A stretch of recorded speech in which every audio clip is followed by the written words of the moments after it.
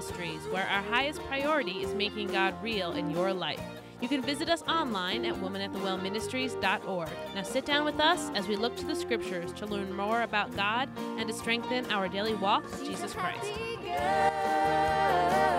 She's a happy girl, living her life for Christ, living her life for Christ, living her life for Christ. She's a happy girl.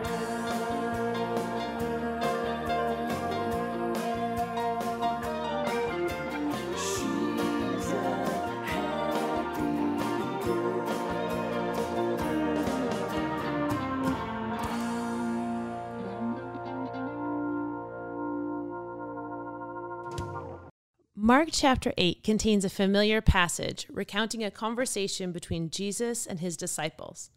As Jesus traveled with his disciples to Caesarea and Philippi, he asked them, "Whom do men say that I am?"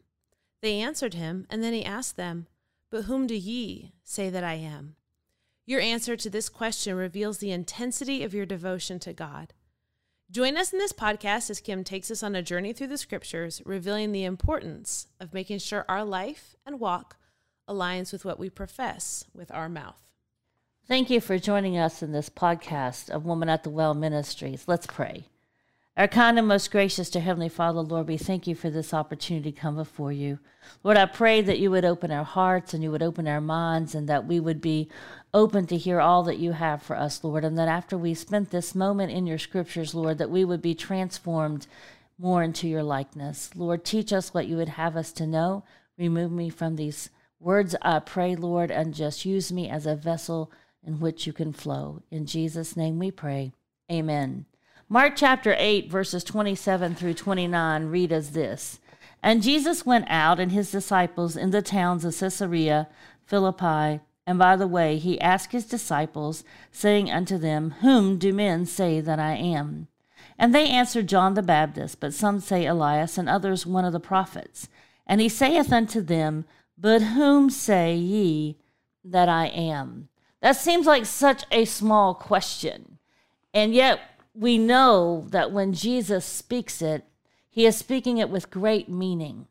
And when we take a look at the words that Jesus spoke himself, they're always very intentional, and they always produce a purpose, because Jesus is never just doing anything. And it's amazing to me as we begin to look at this and begin to look at our own lives and say, who do we say that Jesus is? I mean, it's easy to go through the facts and to spout them off like our ABCs. I mean, many of us and most people probably listening to this podcast are very churched people. So we could talk about his humble birth. We could talk about it in Luke chapter 2, and we know that he was wrapped in swaddling clothes and lying in a manger. There was no room for him in the inn. So we understand that he was of humble beginnings. We could talk about his sinless life, which is what allows him to pay for our penalty of sin when he sheds his blood on the cross of Calvary. Because we see that in 2 Corinthians 5:21, that he was made to be sin for us who knew no sin, that we might be made of the righteousness of God in him and through him. So we can talk about facts that we know. We know about his death, his burial, and his resurrection. We can read about that in Matthew 27 and 28. And probably the most quoted and most known verse in all of Scripture is John 3:16. And when we look at that from beginning to end and every part's in between, we can talk of his love for us. These are things that we know, but we can know a lot of things that don't change our lives or transform the way that we are. We can know a lot of facts and figures that never have any impact on us. And I believe in this scripture, as Jesus is talking to his disciples, he literally is trying to say, who do you say I am by the way that you walk and the way that you talk? What impact has knowing me had on your life? And I'm going to ask that question to us today. Who do we say that Jesus is? Because how we answer that question really does talk about our devotion to him. It really does talk about our love for him. It talks about our loyalty to him. It talks about the impact that knowing him has had on our life. So we know that if our life doesn't show much impact, that means we really don't know him. Because to know Christ is to be a changed individual, to have the Holy Spirit indwell in our lives, teaching us and leading us and guiding us and showing us things that we don't know and helping us to navigate through this world. We are different than those who are not embodied by the Spirit of God. So who do you say that he is? What does your personal life reveal about your personal relationship with Jesus? There's no doubt that every day our life is filled with chosen activities. Daily obligations, those things are characterized by our wants and our desires, and they're all going to reveal who we say Jesus is. If we find our days without ever letting him in, then clearly he's not that important to us, because we make time for the things that are important to us. Yes, we have obligations, but we can't even fulfill those obligations adequately or proficiently without the help of Jesus in us. So we as Christians who have learned to walk close to him and learn to ask him for his assistance and to invite him in our days, realize that every situation is made better when we allow Jesus in it and we simply follow. We were not called to direct our lives. We were called to follow Jesus and allow him to direct our lives. So when we set out and begin to navigate through situations, obstacles, and our days without inviting him in, we've stepped outside the will of God, because we're now taking the reins, and he said, "Come follow me." So I wonder, if I was to follow you day by day and take a good look at your life, would it lead me to the footsteps of the cross? Would following your day-to-day activities, the things that you make room for, would it give me a glimpse of Jesus?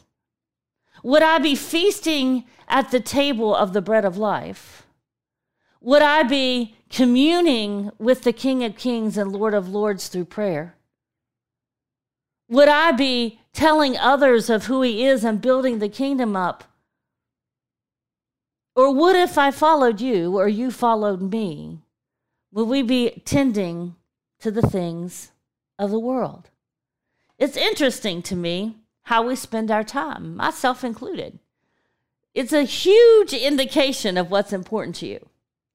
Because when you say to someone, "I don't have time to do that," that somehow makes you feel like it's okay. But what you really are saying is, "I choose to spend this time doing something else." And when you look at it like that, it changes things. Because when I say to somebody, "I don't have time to read my Bible every day," what I'm really saying is, I am choosing a plethora of other things that are more important to me than reading his word. We need to feed our souls, and we do that through communing with the Lord in prayer and studying his word and spending time in the word and learning of him and being part of, letting him be part of our lives. But we are very careful, most of us, I believe, in how we dress our outward body. And that's a good thing, because it says a lot. It says a lot about who we are and the things that we choose to wear and we choose not to wear, and how we are modest or not modest. But the thing that is interesting to me is that we often neglect to dress our soul. And that is something that is going to come back and cause you all kinds of trouble. In the book of Ephesians, in chapter 6, we are giving a whole wardrobe of how we are to dress and how we are to navigate this world, given what God has given us to combat the things of the world. In fact, as we begin to look at verse 10, he says, "Finally, my brethren, be strong in the Lord and in the power of his might." And this is how he tells us to do it. He says, "Put on the whole armor of God, that ye may be able to stand against the wiles of the devil. For we wrestle not against flesh and blood, but against principalities, against powers, against the rulers of darkness of the world, against spiritual wickedness in high places." So we're not, as human beings on our own, equipped to face the battles that we are going to face. So he gives us a full spiritual wardrobe that we are more than conquerors, we told in Romans chapter 8. When we put this wardrobe on and follow him, then the wiles of the devil, the wickedness of the world, it has absolutely no victory over us. And what's interesting is it seems like we're not aware in our minds that this is a truth that is going to happen, that every day we are going to battle. And so we don't get ourselves dressed appropriately in the Spirit, and we're not ready to fight the devil, though God has given us everything we need to do so in this armor that he's given us. And so we need to start our days every day in the Word of God. We need to be looking at the Word, and we need to allow the Word to penetrate not just our mind, but our hearts, so that we are impacted and changed by it. The Bible tells us in 1 Peter chapter 5 and verse 8, he says that the devil walketh about as a roaring lion, seeking whom he may devour.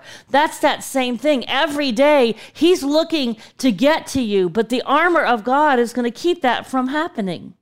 But we often just dress our outward body and completely forget about our inward body. And we often forget about fueling our bodies. We fuel our physical body, and I am certainly one that doesn't miss that. We make sure that we eat what we need to eat, and many of us watch what it is that we should eat, and we make sure that we keep that temple of God that we're talked about in 1 Corinthians chapter 3 and verse 16. We make sure that we keep the temple of God ready and able to go, but we neglect the food for our spiritual diet. See, the body says in 1 Corinthians chapter 6 and verse 20 that we are to glorify God in our body and in our spirit.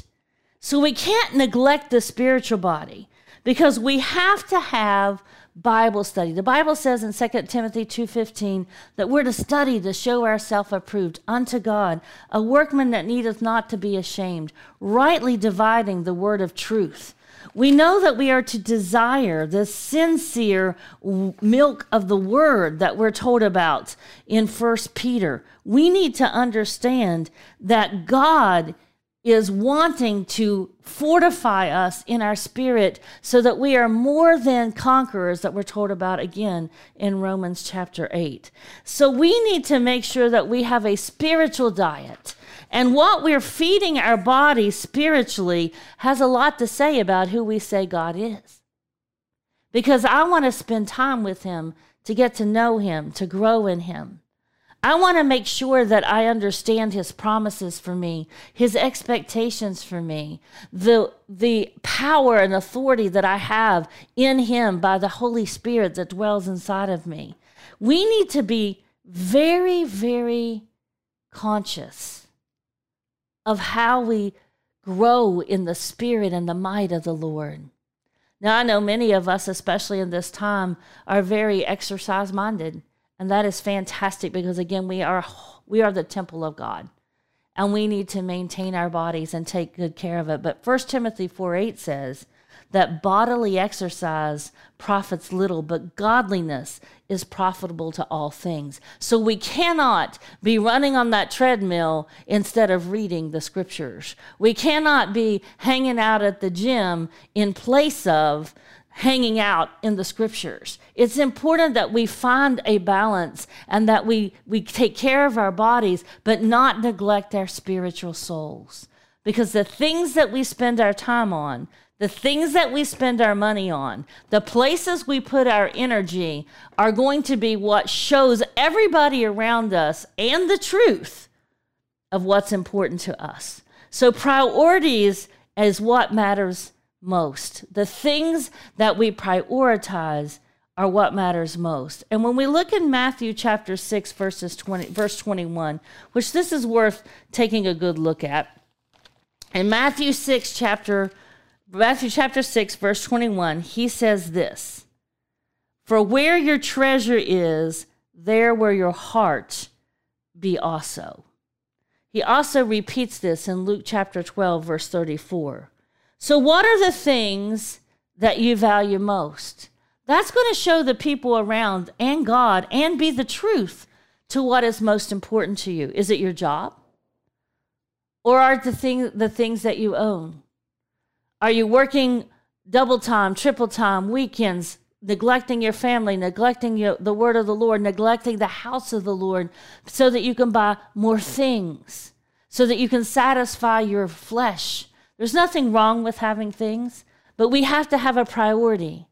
We have to have the things that matter most to us to be the things that point us towards God, the things that make us grow closer to God, the things that give us a closer walk with Him. We need to realign our priorities with the priorities that God has set forth in the Word of God. He has to be God. He says, "I am a jealous God. You'll have no other gods before me." And so when someone asks you this question, "Whom do you say that I am?" I hope that you have words that can clearly articulate who God is. But I pray even more earnestly that the walk you walk matches and aligns perfectly with the words that you're saying. And so that all those people around you who you may never get to speak actual words to about who God is can see that God is first and primary in your life, because you are a living testimony, and your personal relationship with Jesus Christ may be the only Bible that some people ever read.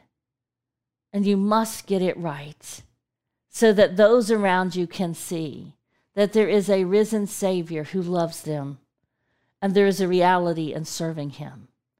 So my charge for you today is this: whom do you say that He is? I pray that your life and my life reflects the presence of a Holy Spirit who loves us, leads us, guides us, and comforts us, and a loyalty and devotion to a risen Savior who died to set us free.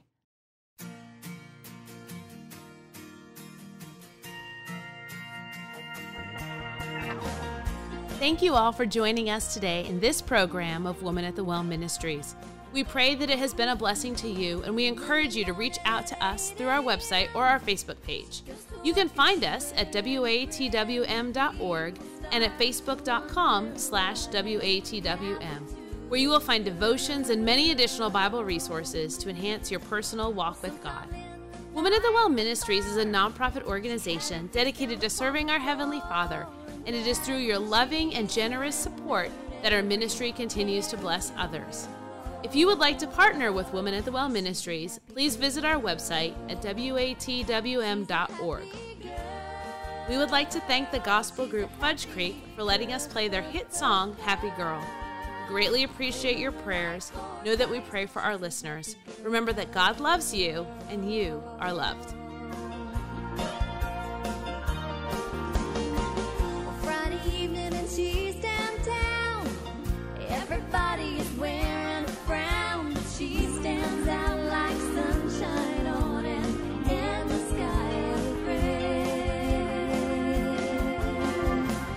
Said somebody who was feeling bad, you got something I'd like to have, and I was wondering, could you show me how you smile this world away? 'Cause you're a happy girl. She's a happy girl. She's a happy girl. Living her life for Christ. She's a happy girl. Not that melancholy never comes to plague her soul. She just knows whatever happens, God is in control.